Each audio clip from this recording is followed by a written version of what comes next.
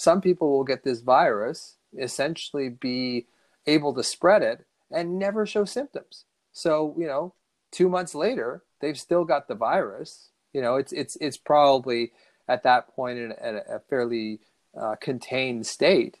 But, it's not like everybody who gets the virus shows up and then we can go, oh, okay, well, here's the, clearly we got infected on Monday and you showed up by Friday. Now, some people don't have symptoms. Welcome to the Pave Your Paradise podcast. I'm Mandy Ross, international media personality, speaker, writer, life cheerleader, and coach. Each episode, I'll share a guest or an idea to help you blast through your limiting beliefs, nourish your soul, and connect with yourself to take your relationships, health, business, and life to a next level. We don't play small. We're meant for great things. We take our struggles and turn them into slam dunk successes. This is the place for you to create your best you so you can pave your personal path to paradise. Are you with me? Let's do this.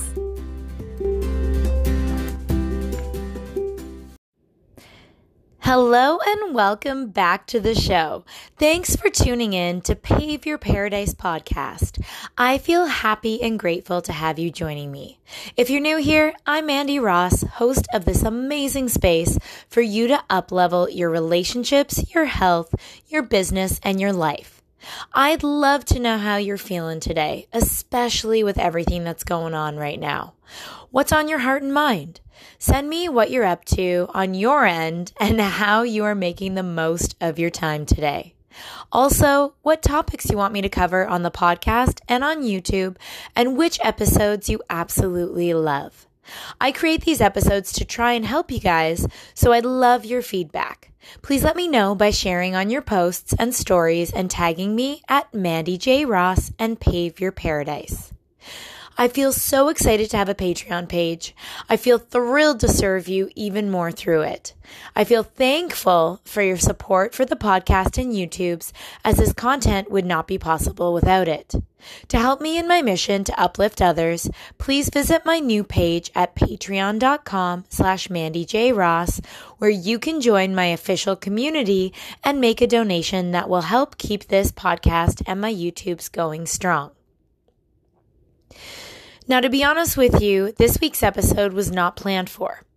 I originally had done another interview and was going to release it, but because of everything going on in our world right now, I felt a deep calling to create an episode to help you navigate this interesting time we're in. Coronavirus is no laughing matter, and while I feel truly optimistic that this too shall pass, I think it's important to be as prepared as possible to protect and support yourself and others while we go through this as a society. With so much misinformation, assumptions, random sources, various opinions, so-called experts, so many band camps of people ranging from this isn't a big deal to bleep hitting the fan in panic, it can feel overwhelming to know what is fact versus fear, healthy versus harmful, and fiction versus reality. So, I decided to bring on a guest who is a credible source of information to provide you guys with what COVID actually is, the effects it's going to have on us physically and mentally, and also what we can do about it. I really believe knowledge can be power, and in this case, can truly save lives. From day one of my journalism career, I've prioritized hosting and producing content that uplifts, inspires, informs, educates, and entertains. And I take the responsibility of being a journalist and media personality seriously, bringing you only what I believe are the best sources to help you thrive. Hence why I chose to go in the direction I have, doing an entire episode on the coronavirus with a friend and someone who I personally and professionally trust. Dr. Russell Kennedy, aka the Anxiety MD, is a medical doctor and neuroscientist. He studies how our mind tricks us, specifically how the human mind convinces us it is making things better when in reality it makes things much worse. Dr. Russ will show you how to see your mind so you don't have to be your mind. We go over so much in this episode on coronavirus. Plus, Dr. Russ has created a meditation for you that's free to boost your immune system that I'll include in the links below for you to listen to. I hope this episode brings you clarity, peace of mind, useful and practical tips, and that it leaves you feeling lighter and brighter. We all rise by lifting one another up, especially during downtimes in life. Let's do all that we can to continue being kind, compassionate, and caring to each other to make our world a healthy, happy, and harmonious place for all of us to live in. Enjoy this episode, and I'm sending y'all so much love. All right, everyone. I have Dr. Russ on the podcast again. Dr. Russ, thank you so much for joining me on Pave Your Paradise podcast and everyone listening out there as well. Oh, it's always fun to talk with you, Mandy. We seem to go on and on for hours. Right? I know every time we connect, it's always, I like to think it's always insightful and delightful. There's so much to discuss. Right now, what's going on with coronavirus is affecting all of us. And so what better person to have on this podcast than you? So why don't you tell everyone what you do, Russ? Well, I was trained as a medical doctor. I've also got a degree in neuroscience and advanced training in developmental psychology. I specialize in anxiety specifically, but I was a certified yoga and meditation teacher for a number of years and a professional stand-up comic for over 15 years as well. So, I've got a fairly diverse background. I guess I'm not an epidemiologist, so I'm not the perfect person to talk about COVID-19, but, I've got a background in science for sure and medicine. So yeah, there seems to be a lot of quote unquote experts on this these days. The vast community that I have of contacts, you're definitely someone I'd place on the higher end of knowing really what's up and what's going on. And you had mentioned too that you're on a board. Is it a board of directors of doctors? Well, as well? It's basically a Facebook group for physicians across North America to keep in touch about this virus. So you have to be a physician to be on it. You have to show where your license is from. You have to prove you're a doctor to be on this. And we try and trade information that's coming in from different parts of the country or different parts of the continent, and trade it as quickly and as appropriately as we can. Yeah, and I mean, you have some pretty significant individuals on that. One of the guys is an epidemiologist from Harvard. He's one of the top guys in the thing. So, I trust him. I trust an epidemiologist from Harvard more than I would trust the guy down the street who believes that the virus was manufactured in a lab in China to kill us all in biological warfare. Given those two guys, I would take the Harvard epidemiologist first. Yeah, we're definitely going to get into the misconceptions going on out there because I think there's so many right now. And that's the thing. There's so much misinformation. There's so many assumptions that are floating around, no pun intended. There's all this random sources of information, various opinions, so many band camps of people ranging from, the people that claim that this is all manufactured, this isn't a big deal, it's nothing to even lose, a wink or a sleep over. And then you have the total other end of the spectrum where bleep is hitting the fan right now and they're in panic. So let's just start with the basic, Dr. Russ. What is the coronavirus? Well, it's a virus that's killed by toilet paper, apparently, because that's where everybody's going. Maybe you got to lighten the mood here a little bit, man. It's good to. Coronavirus right? is a group of virus that's been around for millions of years. It was first found in 1960, specifically, and it contributes basically to the common cold, really. There are links to it with influenza and those kind of things, but it's been around for a long time, and really.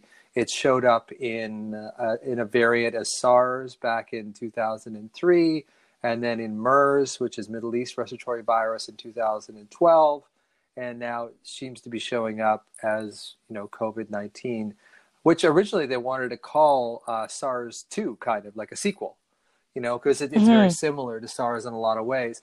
It seems to be more infectious, and at this point, we're not sure how virulent it is, how powerful it is as far as how many people it's going to kill. I think that the number of cases in the community is probably underreported. So they're basing Mm. a fatality rate based on the cases they know. They haven't really tested a lot, so it's hard to, it's like saying, well, I got 10 raccoons in my backyard and one of them is purple, so 10% of raccoons must be purple, and then we find down the street there's 300 other non-purple raccoons. Now, it's probably one of the worst analogies I've ever heard and I've ever made, but it is one of those things where if you're not testing all the people, how do you know what the rate is?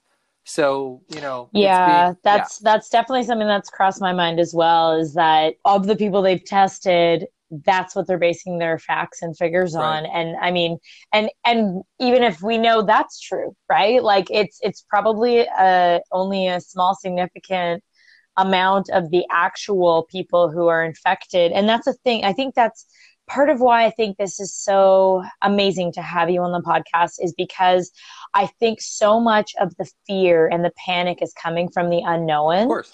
And, that's why I would love to get a lot of clarity with you on this interview today, or in this interview today, because I think that's it. I think the more knowledge we have, the more powerful it is, but it's the right knowledge, the right information. Yeah. And you and I said this too when we chatted. A lot of what you're going to say today is just your opinion based on talking to other physicians and obviously doing research on your end as a medical professional. I would consider this a lot more valid, considering your background and what you're about, than a lot of what I consider misinformation out there. So how does one actually get infected by it? Well, it seems to be an airborne virus. So, like influenza A is got some airborne spread as well, but not nearly as much as this COVID-19 sensor. And it's got this kind of bad combination of initial infection that goes with very high levels of virus. If you swab people very early in the stages of this epidemic or this infection, you'll see, huge numbers in their nasal pharynx. So, it's different than influenza that way. And in that way, you're spreading the virus before you're even symptomatic. So, the thing about Ebola and why Ebola doesn't spread so much is if you get Ebola, you're flat on your back, in some hospital bed. Here, if you get Yeah. this, you can travel around and, go to Coachella or, go to the mall, hang around for a while, go to a restaurant at night. You could spread this all over the place. And because you have such a high level early on of, the viral load in your system, it's easy to spread it around. Hmm. So the best thing And yeah. you might not even feel it yet, No, right? exactly. Like you might have it, but you might literally feel like you're completely healthy, nothing's Yep. wrong, and you could be walking around completely able to infect somebody Yeah. And else. 10% of the people get the virus and don't have any symptoms at all. It comes and goes and they don't even know they had it. Crazy. That to me, that part of it is just like mind blowing.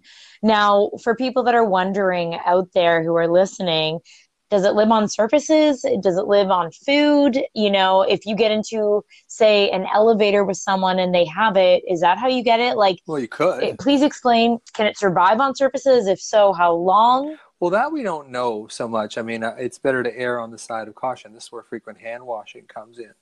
Or carrying Mm. around these wipes, which, again, we don't know how effective the wipes are, but they're certainly better than nothing. And so, I think I read somewhere, for as far as hand sanitizer is concerned, as long as it's 60% alcohol based or more, that tends to be, yeah, yeah, pretty good to be able to ward off the yeah, germs. yeah. And it also takes the hand sanitizer a little bit to kill the virus too. So you could have your hands coated with hand sanitizer, get some of this on your fingers, and then touch your face before it's managed to kind of dispatch the virus. So it's not like, if you walk around with a bunch of, hand sanitizer on, you're going to, bulletproof. You're not going to be able to get it. Totally. So it is just one of those things where, we really have to be careful about how we touch our faces, how we touch our mucous membranes. And that's really what it comes down to, is we're getting infected through the mucous membranes. Now, it's spread from an aerosol too. So, if it's spread through breathing, you're not going to stop breathing. You can't stop breathing for 2 months, so you won't get this virus. So I know I tend to, be a little flippant and my humor comes out. That's usually my response to when I, when I get afraid, I start Yeah. making jokes. But, it's basically what happens is that, we can spread this through the air. And then people ask me, well, what about the masks? The surgical masks that I I see. was Yeah. just I Yeah. literally, you read my mind. I said, so what, please clarify for everyone listening what this deal is with people like hoarding face masks and like everyone, like I just went for a walk and I saw a handful of people with these masks Yeah. on. And not just, and like I know there's different grades, quote unquote, of face Yes. masks. So can you please just clear this whole thing up, whether or not they're even efficient or effective at I don't know. I'm not sure what people's intentions are. Please clear this up for everyone. Well, the N95 mask, the one that makes that solid, bridge right around your nose, and they use a lot in industry, to not absorb, particles in the air if you're using like metal saws or band saws or whatever, or stuff that's going to particulate up into the air. That's what they use them for, and they're fairly effective actually at blocking the virus. Now, how long they're good for, they may be only good for 4 to 6 hours, in which case we don't have enough anyway. US hasn't stockpiled. I don't know the situation in Canada, how many N95 masks we have, but the N95 mask is fairly good at blocking, the airborne spread of the virus. But we don't have enough of them, for one, and the ones that we do have should go to our healthcare workers. The surgical masks really don't do anything as far as transmission goes, per se. The only thing I was thinking about the other day is because the surgical mask covers your nose and your mouth, it makes it really hard at that point for you to stick your fingers in your nose and your mouth. So that may be the bonus or the effectiveness of just wearing your plain old surgical mask. So it may not be useless, but, and the other thing about wearing a mask is maybe some people, it makes them feel better, it makes them feel a little safer. And there's certainly, we haven't talked about that, but the stress component in this virus and how that affects our immune system Totally. as well. So, you know, Oh yeah, we'll be getting into yeah. that for sure because that's a So huge N95, to element in answer all your of this. question, N95 masks are good. We're not going to have enough of them, for one. So that's not really an option because we don't have enough in Canada. And you said they actually only have like a lifespan of a few Well, hours. and this is the other thing people aren't we don't know is how long does an N95 mask actually work? If you have a good seal on it, it should work for as long as the mask isn't torn apart. But no one really knows I that. think there's like I know this is airing on like the really panicked type people, but I do know some people who've even gone and bought like hazmat Yeah. suits. Like, I mean, do you really think that's necessary at Well, this unless you want to point? wear the hazmat suit for the next year, no, because it's like this isn't going to go away quickly, right? Like chances are the way Yeah. this is spread is that most of us are going to wind up getting it at some point or another. Best we can hope for is that we contain it to the point where the healthcare system doesn't get completely overwhelmed by it.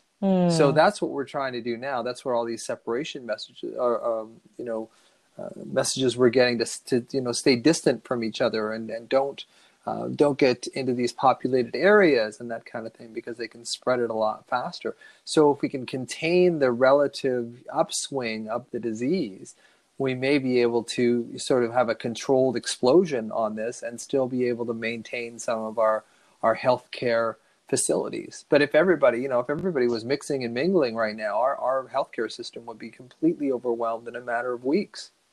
So it is one of those Yeah. things, the thing about the virus is that we have to starve it for its human host. If it doesn't have a human host, it can't live very well.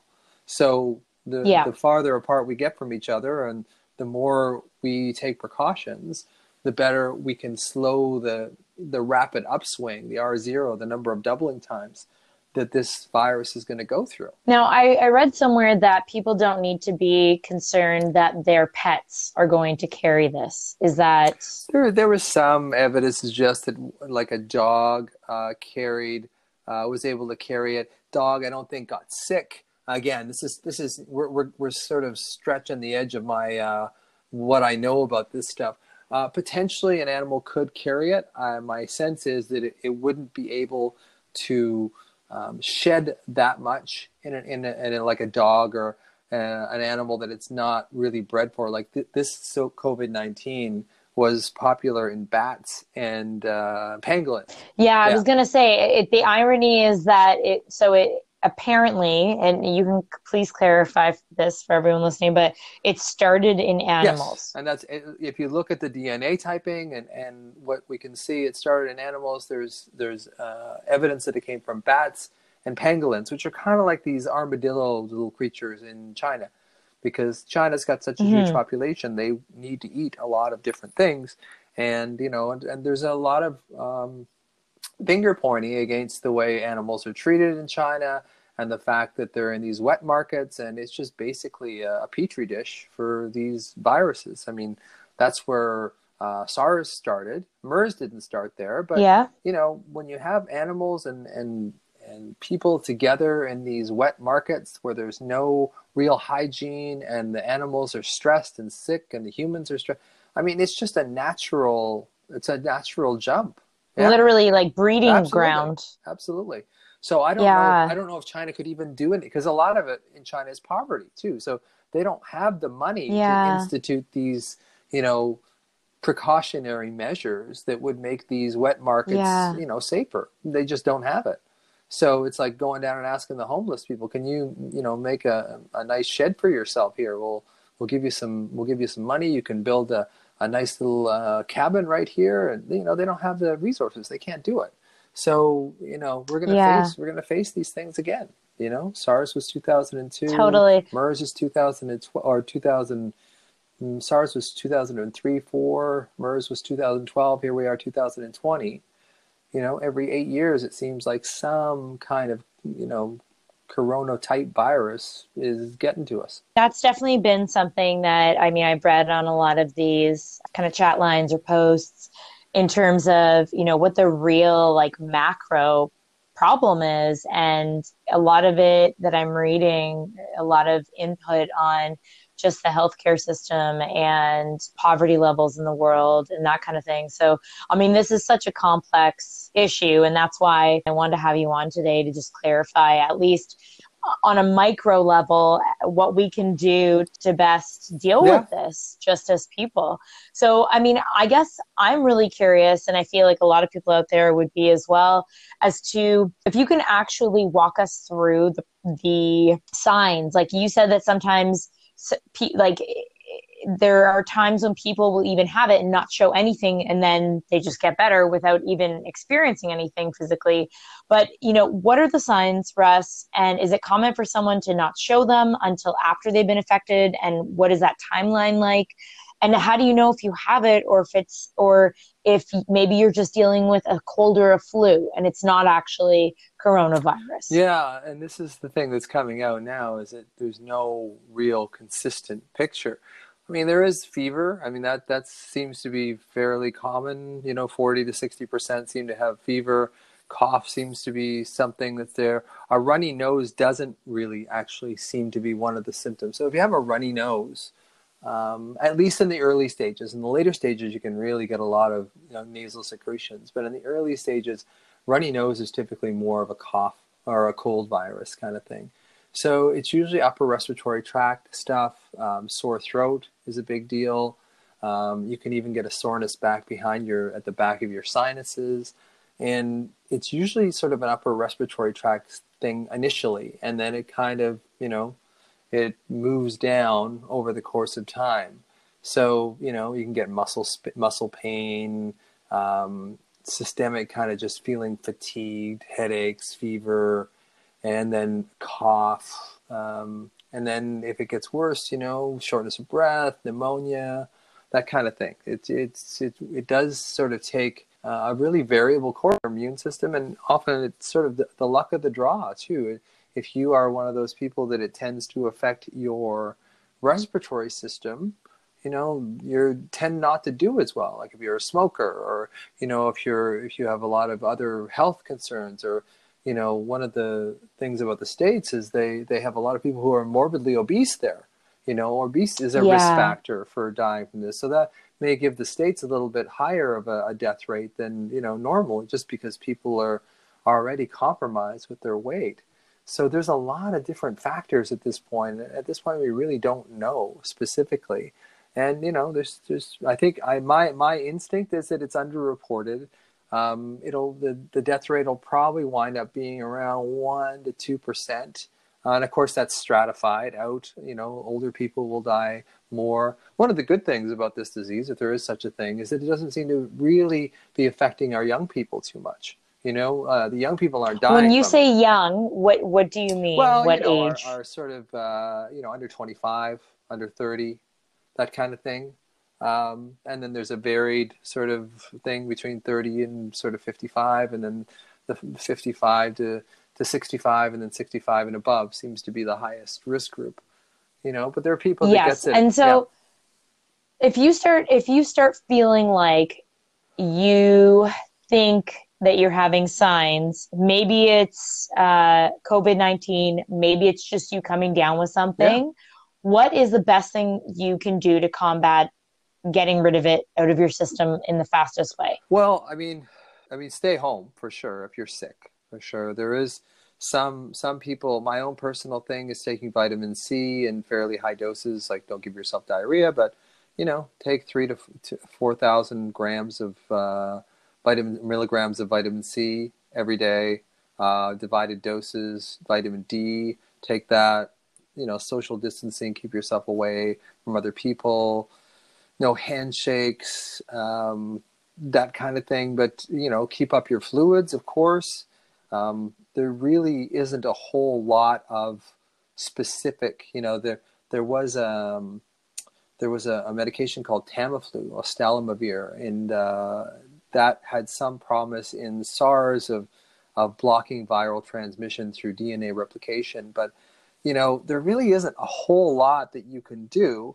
If you start getting shortness of breath, then you're going to have to look at, checking yourself into some sort of healthcare facility. I know here in British Columbia, they are starting to make dedicated testing clinics where you can be by referral only, as far as I know, go in and get a test. My brother works in Emerge over at the Jubilee Hospital here in Victoria, and he says that they can Mm-hmm. they can test you within 3 hours. They can get it back within 3 hours by doing a swab. So it's finding out, and mostly it's just sort of, quarantining yourself. In most, relatively young people, it's going to be a self-limited kind of illness, although it may go on for weeks. Yeah, and that's one thing that I'm really curious as to, this 14 days of quarantine. Where are they getting this number from? Is that really valid? Is it only 14 days? Is it less than from? Hardcore people, they have, look, because they do have cases of people that were exposed and they know the exposure, and it was 4 days, and they can say, I wasn't exposed to anybody else. This is what I had. And about 4 to 5 days, the virus tends to show up, like a sore throat, or just a general muscle ache kind of thing too. So it does seem like it shows up as early as 4 days, and maybe as late as kind of 10 to 14 days too. And again, the virus is going to act differently in different people depending on how immune solid that they are. So it really is. But I Yeah. guess that's why I'm Yeah. confused, because if what you're saying, and please correct me if Yeah. I'm wrong, if you're saying that it could take up to, and maybe even more, it could take up to even 14 plus days to even show Yeah. itself, the Time zero, initial. like the time, the actual time that you were infected, the day you were infected. Yeah, Yeah. so it could take 14 plus days to actually show Yeah. itself with symptoms. How are we getting 14 days of quarantine? Like, shouldn't this really be like at least a month Well, potentially? we don't know. That's the thing too. And look, here's the other thing, Manny. Some people will get this virus, essentially be able to spread it and never show symptoms. So, 2 months later, they've still got the virus. It's probably at that point in a fairly contained state. But it's not like everybody who gets the virus shows up and then we can go, oh, okay, well, here's the clearly we got infected on Monday and you showed up by Friday. Now some people don't have symptoms, so Yeah. this whole 14-day quarantine, you quarantine somebody for 14 days, they don't have any symptoms after that. It doesn't mean they don't have the virus. Now, that's the other thing about testing. Do we, after these 14 days, do you get a test that says, yeah, no, you're negative? Or do we just go by the fact, oh, you don't have any symptoms, so you don't have the virus, which is not necessarily, as we know, accurate in, 10 or so percent of the population. When should someone actually seek medical help? Because I know one of the big issues that you already brought up is not even so much of us getting it. A majority of us being like people that are not in the high risk category. God rest their souls right now, because I'm praying for everyone that is in that high risk category, which you mentioned is typically someone who already has underlying medical conditions and or the elderly. Right. But when should someone actually seek medical help? Because in the next few weeks, there's going to be this bombard, if not sooner, of people needing actual critical medical attention. So how do we know when it goes from, okay, you know what, I'm going to battle this on my own at home versus I need to go and get medical help? I would say if you start getting shortness of breath, if you start having trouble breathing, there was a little thing I saw the other day and it said if you can hold your breath for 10 seconds, you're probably okay. Now, I don't know if that's true. Yeah. But you know what? If you're short of breath, that's a good sign to seek medical attention. And that kind of effect from COVID-19. I mean, I know that obviously you can't give an exact percentage, but like how much of the population percentage wise would you say really end up suffering significantly, like experiencing the worst of the worst symptoms from this? I would just take a rough guess at around 10%. And again, Mandy, So that's like the people that are going to experience it the worst. Yeah.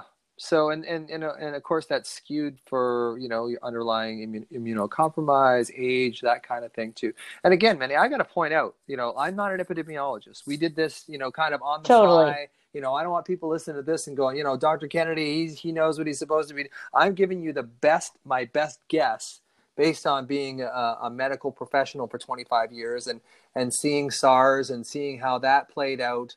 And I'm giving you my best guess. So don't, go to your dinner with your partner and go, yeah, I heard to this doctor today, he said that if you're going to get, you 10% of us are going to get that. Don't, I'm trying to give you a rough idea as best as I can, piecing together almost like a detective, what things come out. And like what you asked me before was, if there's a 14-day incubation period, well, that's great. But what if you're one of those people that doesn't show any symptoms after those 14 days and you still have the virus? That's not really going to help us. It's a general rule. And I think that's basically all we're stuck with right now, Mandy, is general rules.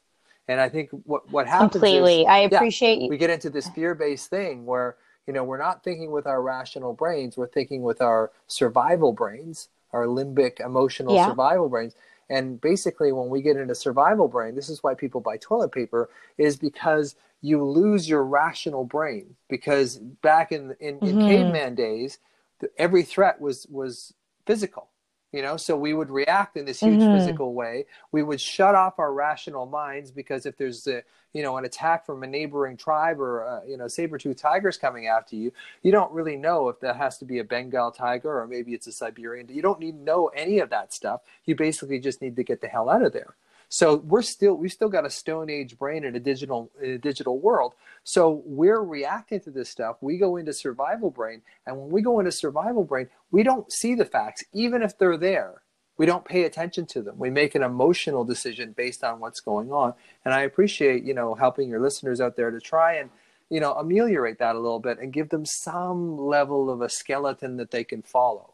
So I appreciate that. Yeah, I think that's really it, because I think that, again, I just go back to all it takes is for me to go on Instagram, Facebook, you name it out there right now. There's so much information. Yeah. And I'm not even talking about the beautiful, funny memes. I mean, I love actually the fact that some people, some of the memes are horrible, but I love that some people are on it. Like, that's the thing though. It's almost like I almost feel bad saying that because I know that this is something very serious, but I guess I'm wondering if we could get your opinion on like, how serious do you, of all your experiences in the medical field over the years, like how serious is this going to get? Well, I've never seen anything like this.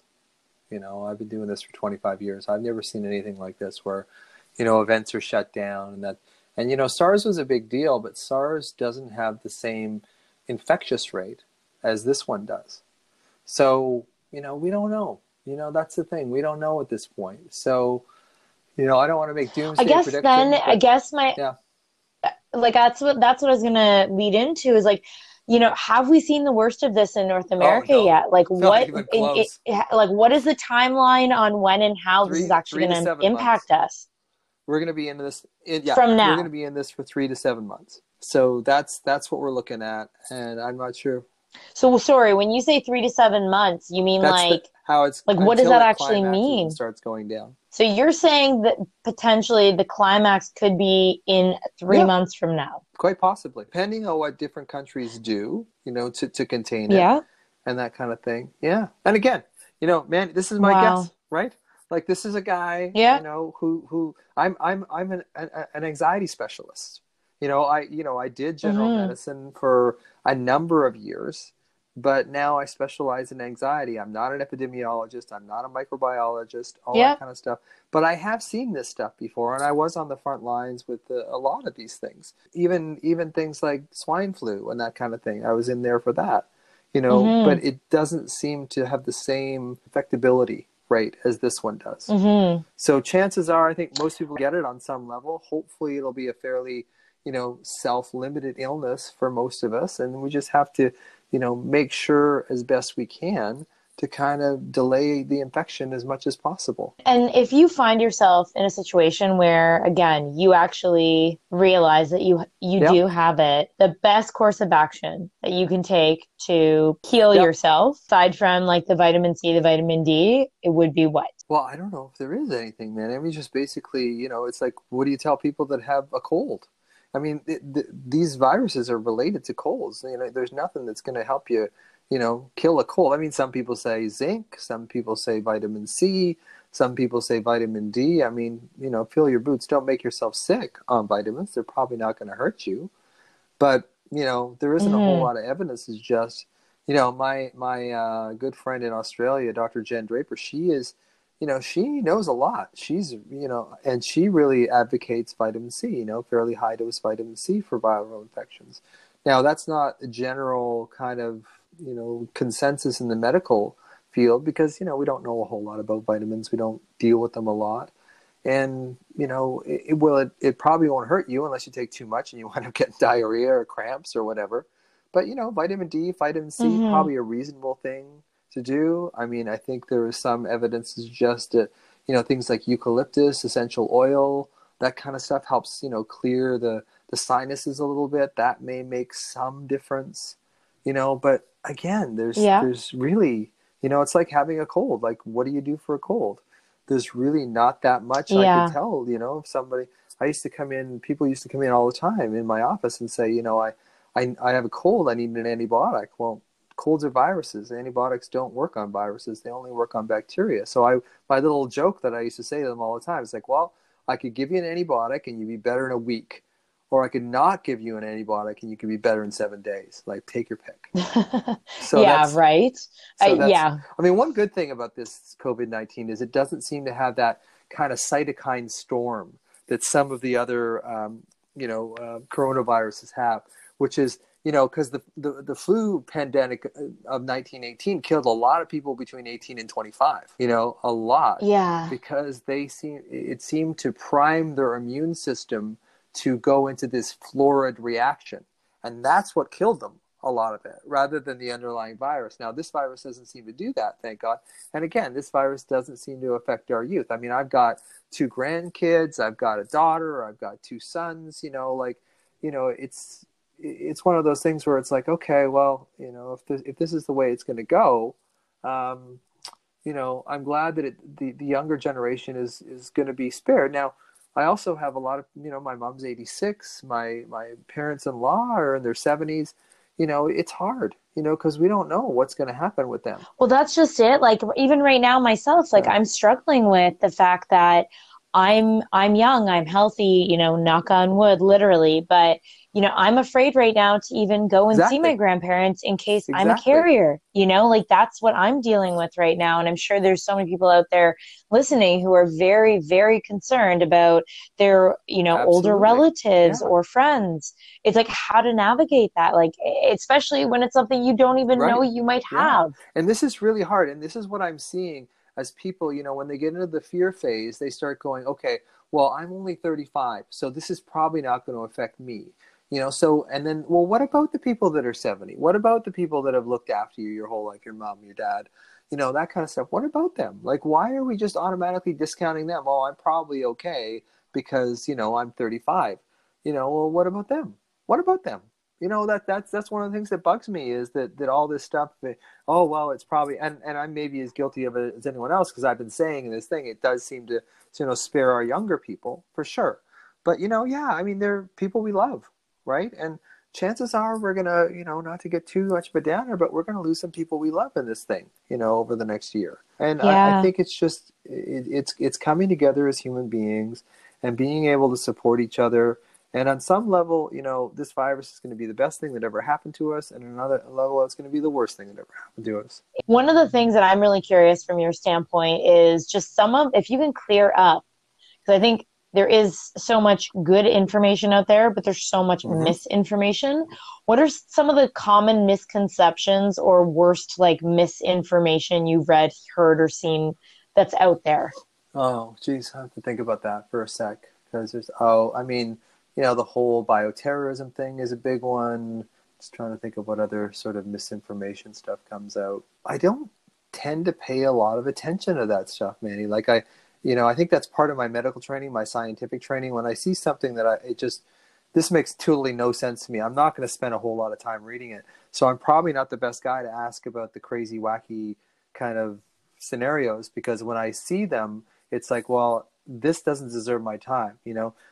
Somebody from Yale or Harvard saying, okay, this is the cases double or triple every 3 to 4 days, and we have to watch that. I'm much more likely to put my intellectual knowledge and framework into that than some of these crazy conspiracy theories. So I don't know if I would really. Maybe I'll ask you what's kind of the weird ones that you've seen. Thank you. I feel grateful that you asked because there's a few that actually while we were discussing this question in particular, a few popped into my head. So for example, it's not as much of a misconception as it makes me wonder though, like the validity. I've seen a lot of people reposting Yes. other things that, for example, I've seen a few different long letters written apparently by people who are Yep. currently in Italy or people in Spain, different countries that are apparently being far more affected than us right now. And it's kind of like you read it and or at least I've skimmed through some of these and it's almost like this, like literally word for word the Yes. same letter by the same person has been copy and pasted over and over and over on different Yes. people's feeds, and you start to go like, I mean, is it are they just fear mongering? Is this true? Could this actually be happening right now? Is this valid? Like, is this something I even need to pay attention to? Am I just feeding into fear in this way? Like, I mean, I guess that's kind of the like Well, they kind of what dangle the carrot, is it Yeah, should we just close that yeah, off? in a Like, way, they you kind know of what I dangle the mean? carrot there. So a lot of these little things have a little thing. Like one of them, I remember saying, the virus can't survive at 26 or 27 degrees. And maybe I'm misreading this because I probably didn't read it that carefully. But the last time I checked, when I went to medical school, human temperature was 37 degrees. So that doesn't make a whole lot of sense. Maybe they were referring it can't Mm-hmm. survive outside at 26 or 27 degrees. I don't know, but it doesn't really make a whole lot of sense to me. Some of the stuff that comes up, but I think it does make people. It gives people some kind of something to hold on to. Oh, when the summer comes, this won't be able to live because it's 27 degrees outside, so it's gonna get killed. Like I think people want to grasp onto any possible thing, and as soon as you start developing that survival mentality, everything else comes in. Being a human kind of neuroscientist, and I really study how people process Mm-hmm. information and stuff. As soon as you start going into survival brain, you've lost, 70% of your brain. You've lost 70% of your rationality. And things that looked stupidly ridiculous 10 minutes before, now all of a sudden, seem kind of, oh, I guess that's possible. So, I think it's like they want to fill the gap, I guess, in the unknown, and they just want like, I think again, it goes back to sort of two really, it's kind of extreme band camps of people I've seen where they either don't take this seriously whatsoever and they'll find everything they right. can online to basically Confirmation bias. Confirmation bias. prove. Yeah. You believe what Yeah, you will exactly. look for things you Exactly. already Confirmation believe. bias is Absolutely. yes, exactly. So if they don't believe it, or they either don't believe it Yep. or they don't want to believe that it's actually going to happen, they'll grasp onto anything that proves, whether it's someone saying there's this conspiracy theory, or for points A, B, and C, this is why it's not even a big deal. Like, there's only been one death Yep. in all of Canada, Yep. and all these things. And then the total other end of the spectrum are the people who are completely convinced that our world is ending. There's a zombie apocalypse about to happen. Literally, like, you name it, they are in panic, full-blown mode, and anything they can throw online to feed into that is what they want to do. But then I guess there's that third kind of band camp of people that I've seen where it's healthier than the first two that I explained as being extremists, but they still have this air of like, and I probably fit into this more. It's like, I know there's a lot of facts out there. I know that there's definitely caution right now. Like, I'm definitely, and I won't say it's like I'm not completely scared, but I definitely know that this is something that I need to at least prepare myself for, whatever that means.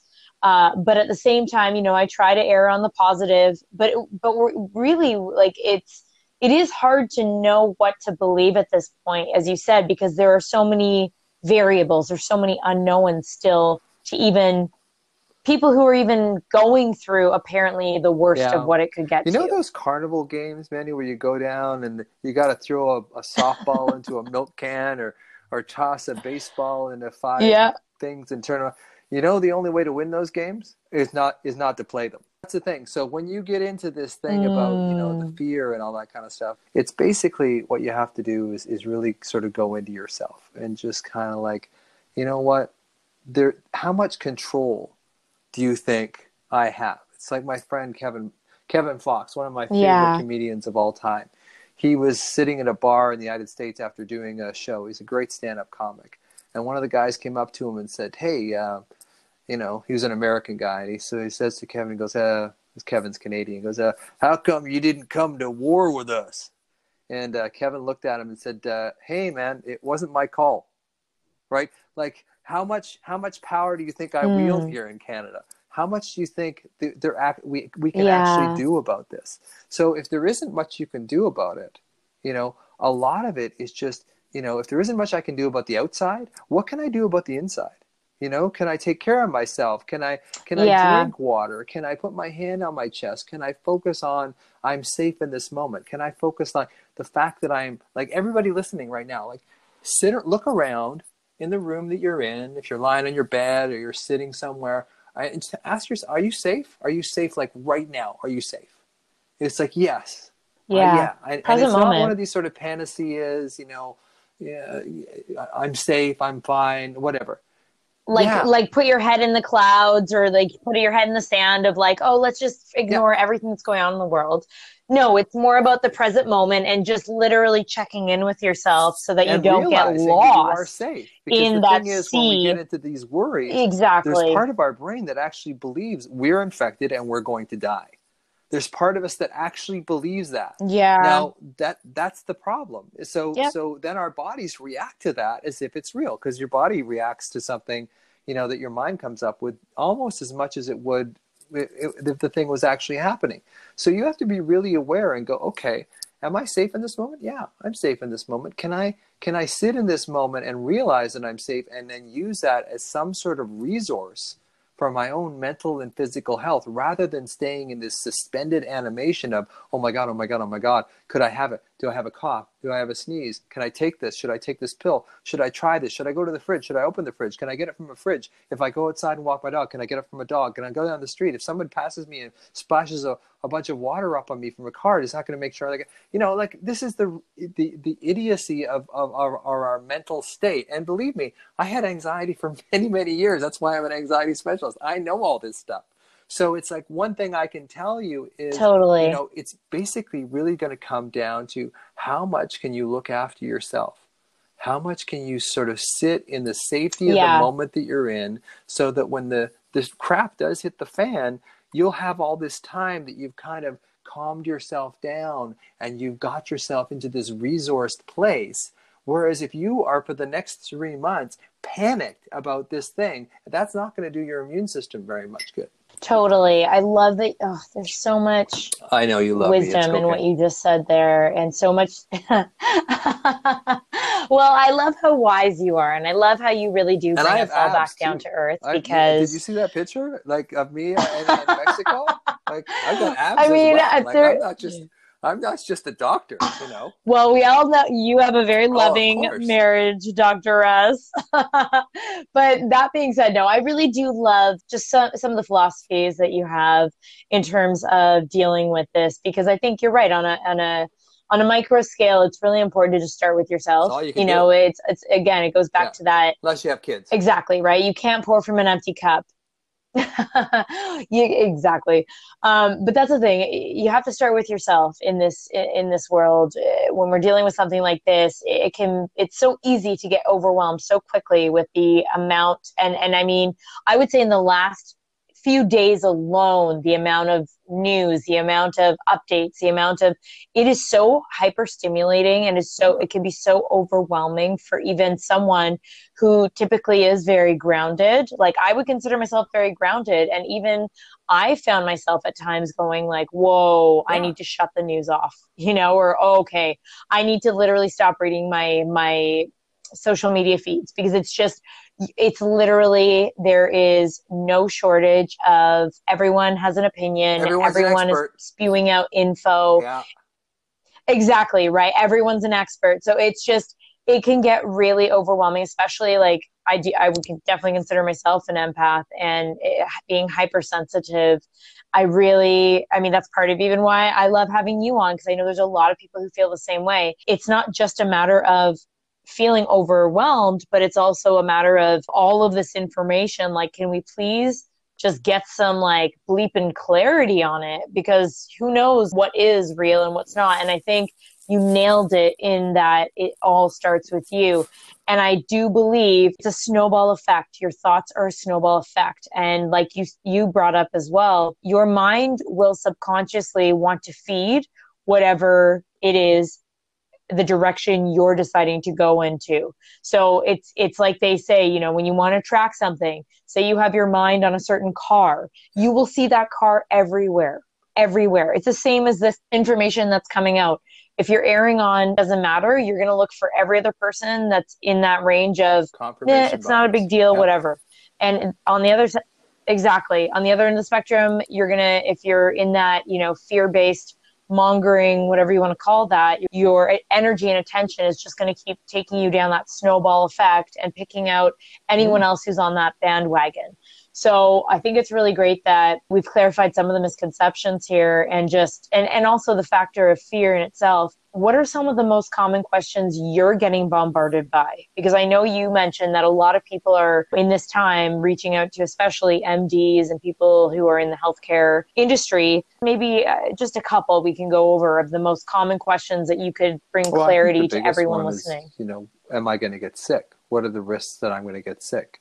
Are we going to, am I going to escape this thing? And usually I say probably not. Probably the way it's being spread now is probably most people are going to wind up getting it or being exposed to it on some level. Now, it depends on how well your body handles it. In a way, it's almost like luck of the draw, because I don't think we're going to be able to contain this thing to the point where, it goes back into the ground. I think it's the cat's out of the bag now. So I think the way this thing is spread, I think most of us are going to get exposed to it. Hopefully, the number of cases are underreported now. So there's, maybe 10 times the cases that, we appear to have, we actually do have. Like there was Dr. Michael Mina. I think he was, where was he? I think he was in the States. But he said, oh no, I think it was China. Because he said that the true infection rate in China was well over 1 million. Which brings the fatality rate of it down to about the same as the flu. So it's just that if we're not seeing all these cases and we're not testing for all these cases, it could be a lot milder. So even though a lot of us are going to get it, it may not be this, horrendous, illness. But again, in those of us who are susceptible, it may not be the greatest kind of thing to have to face.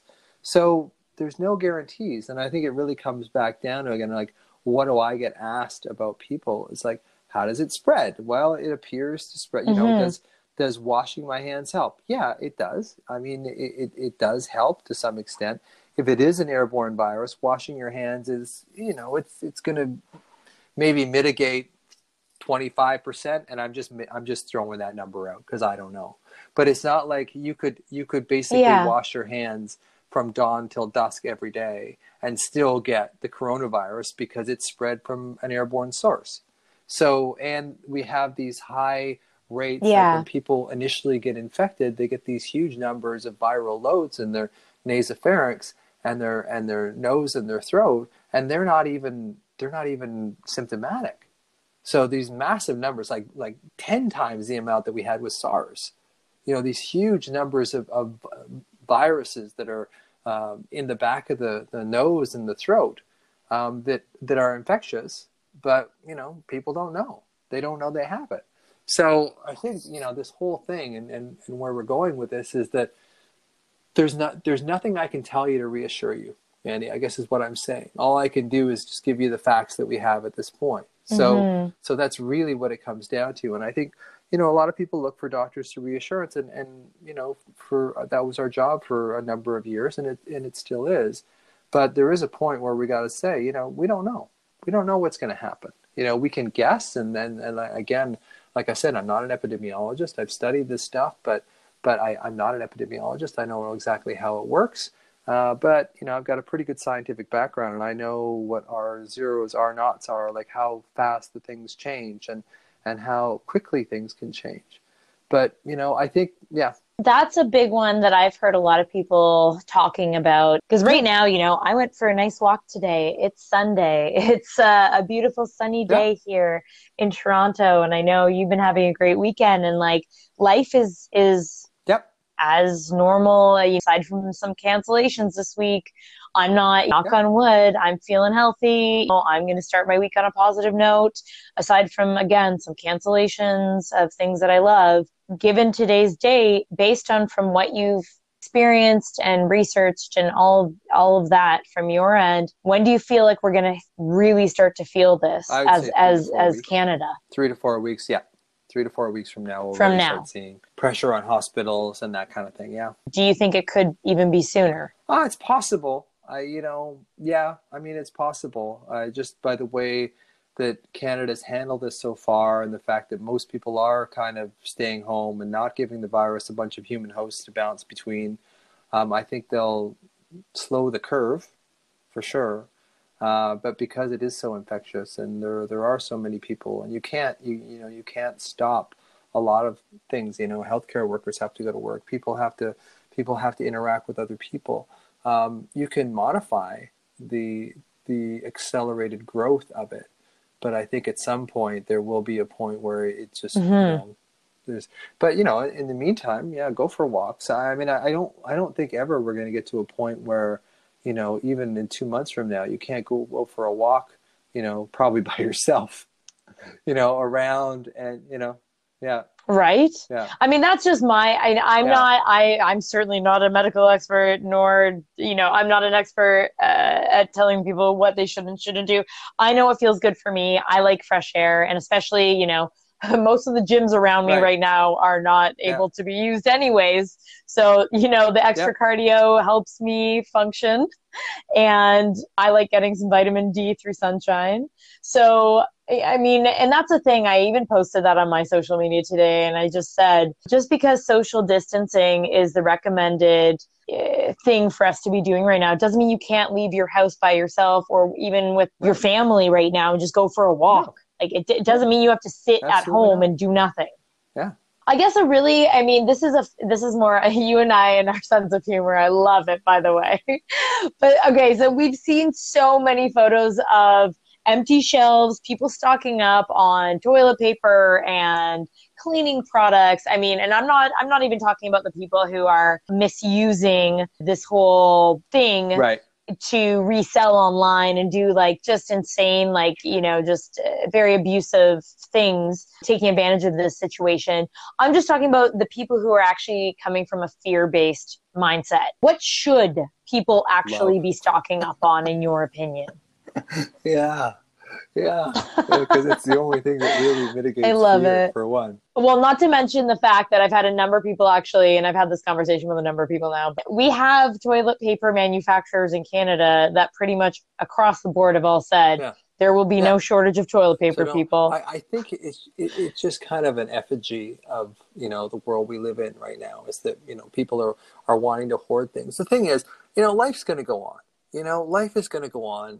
A year from now, we're going to lose a few people. I think that's, but a year from now, there's going to be concerts. There's going to be, life is going to go on. Life is going to go on. It may be long. Happy times. I mean, I'm all about tuning into your happiness right now. I mean, I think we can make this moment happy. So all y'all listening right now, you better jump on this bandwagon with us, because I am shooting out my positive vibes to you right now. And doing stuff like that, it's helpful. It's keeping people's spirits up. It's focusing on the positive, and it's not getting sucked down into that sort of survival brain. That's the people that are going out and buying 75 rolls of toilet paper right now. That's their survival brain, because they know, like, toilet paper is not going to, unless you can wrap yourself in 15 rolls of toilet paper, maybe that'll block the spread of the virus. I don't know, maybe that's the plan. I'm not gonna lie, some of the memes I've seen are that alone. I should not doubt that there are websites out there that are just spoofs of memes, and maybe that's what we need more of during this, is just some humor. And I said that laughter is the best medicine. It really is. Dr. S, and you being a good friend as well, like, I know we've talked so much about the physical, and I'm grateful for you to share with the audience what you can to help clarify some things that are going on or, being put out there. Let's dive into the psychological effect now that this is having on people, just because you are known as the Anxiety MD. I know you put out so much useful and beneficial content out there, and you work with so many people. And I mean, this is definitely, I've seen this just based on and watching people online. And I'm just going to say this, I get the sense that this situation is really triggering people, and it's actually hyper stimulating something that they're feeling within. So if they're prone to being fear-based mindset, it's making that come out. If they're prone to kind of being like, I don't want to hear about the negative, I just want to focus on the positive, it kind of makes those people do that even more. It's kind of like, it just accentuates what their vibe kind of is. I would really love to know, what are your thoughts on the emotional and mental toll that this is having right now, and also just the short term, but also the long term effect of what this kind of situation is going to have on our society. You look at times of war, people come together in times of war. When you have a common enemy, people come together. It's one of the few times that we actually feel. I know some people who said that World War II was the best time of their lives, because, we didn't have this, fundamental mistrust of other people, and we could actually be connected to each other and not have to worry about all these things that, we get into our heads about, do they like me? Do they not like me? Is this going to be a problem or whatever? You're united. So on some level, that's why I said earlier on, this is going to be the best thing that ever happened to us and the worst thing that ever happened to us on some levels. So it does force us, if you look at Italy now, like there's people out on their balconies playing violins and singing, and they're actually really connecting with each other. And that's really helping their immune systems. You know, it really is. And this fear, this fear, this isolationist sort of mentality that we get alarmed. And this is what happens is we get this alarm, and this alarm is in our body. This is alarm from from our ancestors and from cave people. We've had this alarm in our system since humans have been humans. So it's what you do with it is what makes the difference. So if you have alarm in your system and you're carrying it around, your brain, which is just a mind, which is just a fundamental make sense, meaning making machine, it's going to read that alarm that you've got in your body, and it's going to make up a horrible story about it, because it hates the dissonance. It hates the feeling like, what's going on in my gut? I have this big idea that this impending doom's going to happen. And then the left hemisphere of the brain can't handle that for too long. Yeah. So what it has to do is it's like, okay, well, let's reduce the dissonance here. Let's reduce the uncertainty by making a worry about this. So what happens is the brain comes up and says, oh, well, you could die of this, or your parent could die of this. And it's like, oh, well, that's really painful. Like, I don't really like that. But on some level, it makes sense to human beings, because now that dissonance, that incongruity between your body and your mind is not there anymore. So your body feels, this alarm, and your brain has to make sense of that alarm. And the best way it makes sense of an alarm is to make an alarming story. And then the whole cycle starts on itself. What you're saying, to clarify that, is basically when someone has an unknown, our brain will naturally try to fill in the gap. And if it's someone who's prone to having a fear-based mindset, their brain will continuously have that snowball of paranoia. Is that what you're saying? I do think that we hold a tremendous amount of alarm in our body. It's we think that anxiety and mental health issue are something that are just brain based, but a lot of it actually is in our body. A lot of it we store, and a lot of it, when we can't handle something, especially as children, we offload it into the body, because the mind can't handle it anymore. And then it just reverberates from that point on. And then that's what creates a lot of anxiety, depression, OCD, because our minds basically just are reflecting this repressed, or this alarm that we've pushed down in our systems, sometimes for decades.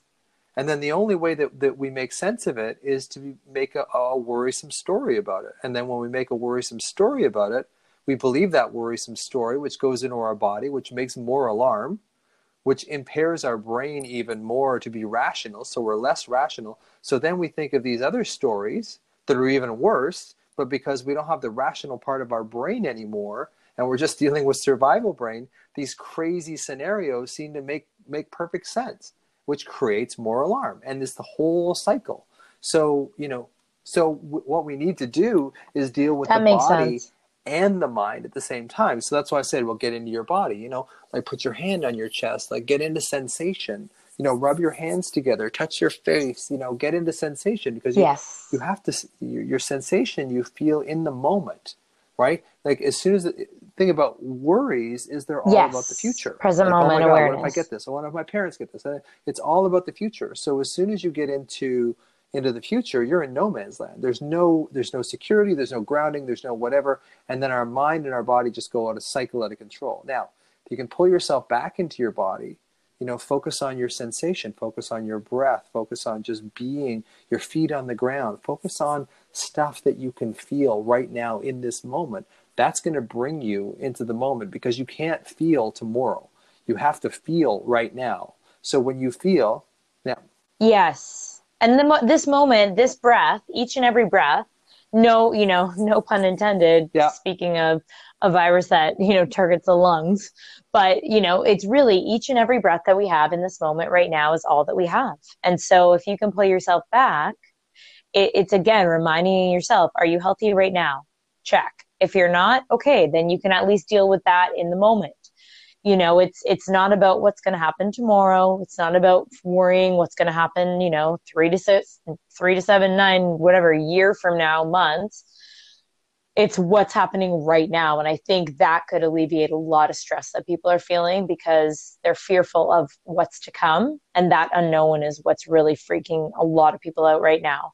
And the other thing that I'm really curious to ask you about in terms of the psychological effect that coronavirus is either having or going to have on people, let's talk about the effect of the actual quarantine right now, because it's one thing to know that this is going to physically affect us and to have that pressure already.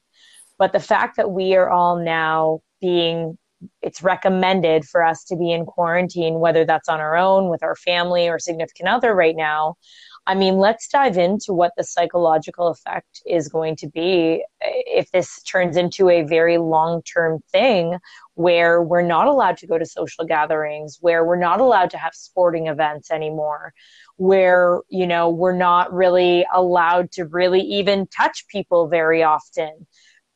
And like, I say this only because I've seen, on the humorous side of things, I've seen videos where they do like mock-ups of people, like kind of avoiding each other to the point where they're like creeping against the wall to wall, like against one another. So they're like the furthest possible away from one another. But there is that kind of sense right now where, again, people are kind of afraid to like even interact in person.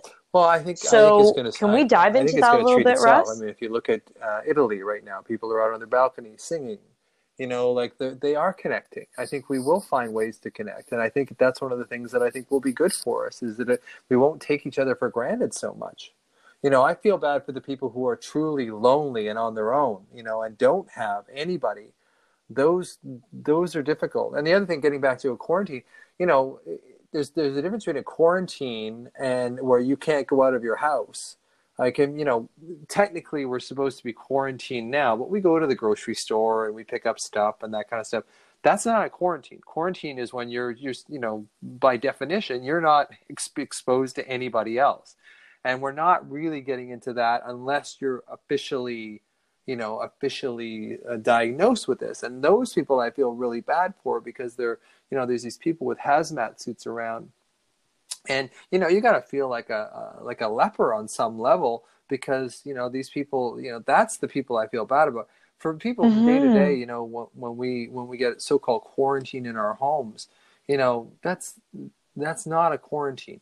I mean, it will have some effect, but we will find ways of connecting with each other. And I think I have trust in human beings that they will find ways to connect with each other. I mean, it may be more that we're doing more Skype stuff or whatever, or maybe that we're actually on Skype, that we're actually really appreciating the person that we're talking to, as opposed to, okay, well, I've got 5 meetings today and I've got to finish this up. I think we're going to start seeing that our human interactions are a lot more valuable than what we've given them credit for. Yeah. I mean, for anyone listening out there, I guess if there's people who are struggling, I know this is only the beginning of this whole everything that's happening because it's happened so quickly. But if there are people out there who are struggling with, say that they are so used to their routine and their lifestyle of going to work, socializing, going to, say, concerts and get-togethers, going to the gym, watching sporting events on TV or even attending them, all of those things, and you've taken all of that away from them, like, what would be your words of wisdom for someone who might be struggling right now, who is feeling that loneliness? Mm-hmm. They might have some, who knows, maybe they are on their own or not, but maybe they have family at home, but they're just the whole like shock and shift of what's going on in the world. Way. What would your best advice be for someone who's struggling out there, Russ? A lot of people don't do what they have to do until they're forced to do it, right? So, if you've been isolating yourself or whatever, yeah, there will be a subpopulation that will just, completely dive underground with this. But also, when we're pushed to the wall as human beings, we usually kind of bounce back, So my guess would be that people that are kind of on their own in general are kind of now forced to go out and connect through other means, whether or not that be the internet or whatever, and really find that interaction, even if it is digital. because before they may have just sort of, oh, well, maybe I won't buy, it's like now in a way they're going to be forced to go in there and do it and see, perhaps open up a brand new world. Like this virus is going to open up a brand new world for a lot of us. I think it's really important that we stop taking each other for granted so much. Now, 5 years later, we'll probably be doing the exact same thing as we were, 6 months ago. But at least we get a look at what it's like to be really connected. And again, you look at wartime, how connected people were through wartime, and that's what's going to happen. We are going to connect. We are going to connect. I definitely see that. I definitely do see that for so long that, it takes something like this to show us that we are social, that we do need to interact with each other. And just because we're not going to the Madonna concert anymore doesn't mean that we're not connected. In fact, you take a bunch of people that go to the Madonna concert and they leave and they're not really that connected. But if you get a bunch of people now who are, really wanted to be interactive with each other, even if that is digital, they're probably really going to find a way of doing it, of getting every drop of that interaction out of a Skype call or whatever. Whereas before it was just like, oh yeah, whatever, I think that's it. I think you nailed that one too, in that I think situations like this that are dark and or could be really negative, I think they force you to push you past your comfort zone and also make you aware of what's really important in your life. And I love to be able to focus on that, because I do consider myself a life cheerleader. And I know all y'all listening out there know that I only really like to have guests like you, Dr. S, who are also lights in this world. I'm really committed to, helping people use their own subconscious mind in their favor, as opposed to it, being against them, because so much of our, subconscious or unconscious mind is fear-based, and it winds up just sucking the life out of our lives from behind the scenes, and we don't even know that we're having the life sucked out of us. Totally. It's that adage, as they say, you can really be your own worst enemy. And I think, again, in these kind of situations, that I know we've never dealt with anything just like this with the coronavirus, but let's just say in general, situations that really push you to your limit and really strip you of what you're used to and take you out of your comfort zone. I think they're such opportunities for growth, and you get sucked in and you're your own worst enemy, or you rise above and you can be your own best friend and you can be your own life cheerleader and lift yourself up. Like that's why we're sick, is that we're so disconnected from one another. Totally. Now we follow money so much.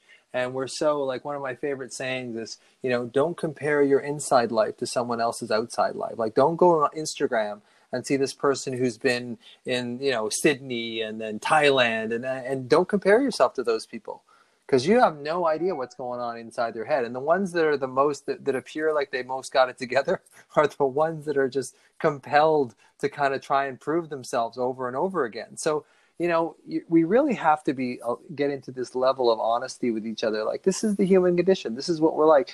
And we thrive when we're connected with each other. That's the way we're supposed to live. That's exactly how our immune systems are supposed to function optimally. Why our health is suffering is because we're just getting more and more separate from each other. Mostly because we're following the money. Every day on Facebook, it's like, hey, I'll show you how to be $1 million coach. And this is what I did. And I got this Ferrari. And it's like, oh, for Christ's sake, that is just taking us farther and farther away from what we think is important. And it's analogous to stocking toilet paper. It's like, okay, we'll get all this toilet paper and you'll be happy. It's like, no, you won't. Totally. To me, business always boils down to the relationships, the real connection you make with other people. And if you want to be successful, this is completely my own philosophy. It's about really connecting to whoever it is you're trying to serve on this planet, right? And so, I all the friends I have in my life, including you, Russ, we connect because we are able to be vulnerable and honest with one another. And also really, I love what you just said, because it is true. It's all about, rising together. We rise by, that saying, we rise by lifting each other up. It really is about that. So I think, as much as coronavirus, there's so much unknown, and there's so much that we could focus on in a detrimental way, there's so much opportunity for us to grow through this and to really rise above, and also to be a leader. It doesn't have to mean that you're a social media star and you lead like the world. Start with yourself, start with a few people maybe that are the closest to you, and really help each other get through this, because that's really what it's going to boil down to, I think, ultimately, is just helping one another through this, because it is only a period. I'm not saying it's going to be short term. I don't know, you don't know, but I think that's it. Through however long this is going to last, we really need to come together and help each other heal each other through this. Which is beautiful, because you and I both have created tools that are free for people to, right? We all love free. But your meditation, I actually, I was privy enough to listen to it. And I think it's actually a beautiful way to boost your immune system. And I'm grateful that not only you created it, but you're offering it to my audience as some of the first people to be able to experience it. So I'm going to put the link below to the page and website that they can get that freebie meditation on. And aside from that, I mean, I'd love to just put it out there to you if there's anything else you want to focus on, or anything you want to provide clarity on right now really that you're feeling in your heart space to share with the audience. It's so easy to get afraid, and when we get afraid, we split from ourselves. And when we're split from ourselves, we can't do anything. We're basically just fear tuning forks at that point. So it's really connecting with yourself, and that's why I like creating these hypno meditations for people, because it really is about connecting to your breath, connecting to your sensation, feeling that you're safe in the moment. Because when you do that, you get your rational brain back. When you have your rational brain back, you can actually see the forest for the trees at that point. So that's, I like doing stuff like that, because it really does go out into the world, and it does really make a difference for people. And that's, it's a 20-minute meditation, and basically you don't have to, it's not hard. You just basically listen to it. And it is some of those things that it will connect you to yourself. And the more that you do it, the more it will boost your immune system. I mean, Joe Dispenza talks a lot about this, about how your thoughts, create and engineer your body. And I'm a little less, kind of out there than he is, but I do believe that if you focus on your B cells and your T cells, and, even if it's for a short period of time a day, that they're strong and they're healthy, their immune system cells, B cells and T cells. Their immune system cells, and your immune system is strong, and that your relationship with yourself is strong, you're going to be in the best possible position to combat this virus, or flow through it, or whatever way you want to say it. So it is one of those things that I wanted to create for people and make it free. I didn't want to make any money off of this. I wanted to get out there, because I really do feel we need to connect better with ourselves. And when we do that, we're going to be healthier in general. But I also want to give you that little extra boost about, hey, this is really, pay attention to your immune system, because maybe the immune cells don't get any better when you think about them. But you're more likely to, instead of, picking the choice of the grape pop, to, have a clear water instead. You're more likely to start looking after yourselves. And I think we've got into this thing in North America where we treat ourselves so much with junk that we don't. And believe me, I'm no health food guru. Like I yesterday I ate half a bag of salt and vinegar chips, and at the end I licked the bag. So it's not like I'm some sort of like, hey, beacon of health. But it's part and parcel of looking after yourself, really. And then when you have that connection with yourself, you just naturally make that connection with others, because your relationship with others can be no better than the relationship you have with yourself. Like, it just can't. So why not optimize your relationship with yourself, optimize your immune system, and then you're most likely to kind of get through this with the minimal amount of trauma. And that's basically what I'm aiming for. So yeah, the Anxiety MD, if you do that, or Russell Kennedy, like Russell in the bushes. And I always say 2 S's, 2 L's, 2 N's. With everything going on, I'm definitely going to be releasing some tools that people can turn to help them through this process and journey. And people can look out for that stuff on all my socials.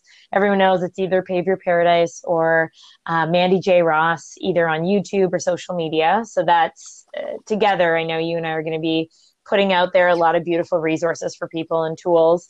Now, what resource would you say, because again, there's so many different, sources that and experts, quote unquote, that are coming out there with this stuff.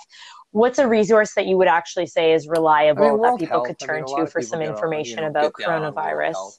They're a pretty conservative outfit, but they're pretty reliable. They don't tend to be out there on the leading edge of stuff a lot. I mean, they try to be, for sure. It's mostly this, leading edge are the people that are in China, and we're seeing, and in Italy, we're seeing that from there. But World Health is a pretty good resource for information, and there really isn't. There's nothing that's going to come out. It's like, oh, hey, by the way, we find that if you rub, mandarin oranges on your left thigh, that it's going to cure the virus. We're not going to get that. It's not like there's going to be this brand new, bit of information that's going to change our lives. This is going to get busier. There's going to be more people that struggle with it, and I think it's really a lot of just common sense. If you see somebody on Facebook trying to sell you something for $19.95, it's probably not going to help. But if you get something from World Health or Canada Health, it's probably going to be fairly good. And then we have, in Canada, we have 811. So with the nurses line, which is pretty swamped these days, but, it's still reasonable. There's the government websites as well. But again, like I said, more information isn't necessarily better. And I think it's really, if there's one thing I wanted to get across, it's just become connected to yourself. Don't watch the news so much. It's not going to change. It's not going to change your mind, for one, and it will change your body. Like it will, when you hear this stuff all the time, our bodies can only handle so much negativity. And, have a little news break where you can, you get half an hour a day or whatever. And after that, just shut it off. It's not like they're going to say, oh, by the way, coming down your street is this thing and it's going to kill you. So be careful. You're not going to get any of that. Basically, there's not going to say anything new. It's going to be one of those CNN ticker tapes that they just say the same thing over and over and over again. And the more they say it, the more you believe it.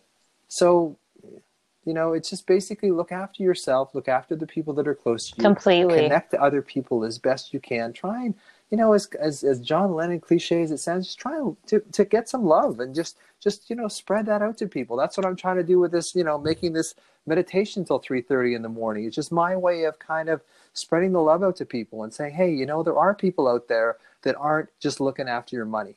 They don't just want your money. I want to put this out so it actually will help people move through this. So Russ, I know this has not been a typical Pave Your Paradise podcast, but given that we are in this time, this day, in this moment right now, I still want to ask you what paradise means to you. I'd really love to know your personal definition in this exact moment in time. Just enjoying myself, though I don't have to be anyone else. I don't have to do anything else. I don't have to accomplish more. I can just, hang out with my family, play guitar with my son, hang out with my daughter, hang out with my grandkids. That's basically it. And is there anything that you wish we talked about today? It all. I just basically want people to, I want the Anxiety MD to go worldwide. I want to be able to, I've spent most of my life learning about this stuff and helping people understand how their subconscious mind works. And I want to be able to have a chance of really having an influence in the world and helping people understand how their mind works against them. So that's my goal. And that being said, how can I and the audience of listeners serve you? How can you help me the best way? I'm making the jokes as far as that goes. I think just, promote my stuff. I've got tons of stuff on Facebook. I've been working hard now for like 2 years and, basically feeling like I've been in anonymity. A lot of it is just like working hard, trying to produce content, trying to help people. And, a lot of the stuff that I have is pretty counterintuitive. Because I noticed when I was a medical doctor, when they had all this stuff about, CBT and talk therapy, that people really weren't getting better. And until I really figured out that, a lot of our illness is in our body. and it's a lot of negative energy in our body. And talk therapy is brilliant. Talk therapy is fantastic. Yeah. But unless you actually deal with the root of the problem, which is this root of discomfort and impending doom in our body, all that surface stuff in our mind is not going to get us better. We really have to focus on connecting with ourselves. And that doesn't look like everybody else thinks it's supposed to look. You don't have to love yourself and, really connect with yourself and all that kind of. It helps, but it's a big jump for a lot of people, especially in this society. So it's just taking little steps and seeing, hey, maybe this isn't so bad. Maybe I could try this. Maybe I could see about bringing stuff into my body and seeing what works for me, as opposed to just swallowing the medical model and the psychological model and the dogma that, you just have to think better, because that's not what's going to work. That's not what's going to help you. Thinking better helps, but it doesn't cure you. And where is the best place to find you to learn more about you and what you do? I have a YouTube channel, Instagram. I have all that stuff. But if you just Google The Anxiety MD, you can take your pick out of which one you want to check out first. Amazing. Russ, I am so grateful for your time and energy and you sharing and just bringing more light and clarity to the coronavirus, and also how we can best equip ourselves, mentally, physically, and emotionally during this time with so many variables being unknown. And so I want to just thank you, and I'm sure everyone out there listening too has been able to at least take away some golden negative wisdom from our conversation. But I know what's going on. And I want to thank you, man, because none of this would have happened if you hadn't called me up yesterday and said, hey, you know what, you came to me in a meditation, so it's like, obviously we're meant to do something. And then last night I made that meditation. I wouldn't have made that meditation if you hadn't called me yesterday and said, hey, let's do this today. Let's help people. Let's get this out there. So I really owe you a big thanks for kicking me in the butt here and getting this going, because it's really been helpful for me. Aw, well, that's just it. All of you listening out there, obviously Russ and I are friends, and we both do work in trying to create things and tools and content and philosophies and all these things to help you guys listening. And so I think this is a beautiful example of how you can really just link arms with people who are vibrating at that same frequency as you, who are doing good things in the world. And I think more than ever, we're not even face to face right now, right? Doing this podcast, but we're creating value to help you and other people who are going to be listening, in the future to come of this podcast episode with these tools as well. All of this is just a perfect example of how something like coronavirus, that is not a very nice thing, can really bring people together to do great things together. And I think if this podcast, more than anything, can just be an example of what can happen when something negative is going on, and the positive things that can come of it, I think that's a beautiful thing. Yes, we are. Woo! Thanks so much for joining me. If there's anyone you know who you think could benefit from hearing today's episode, it would mean the world if you'd share it with them. Love what you heard? Then please subscribe. If you really love what you heard, then please leave a review with your honest and loving thoughts. This podcast wouldn't be possible without your support.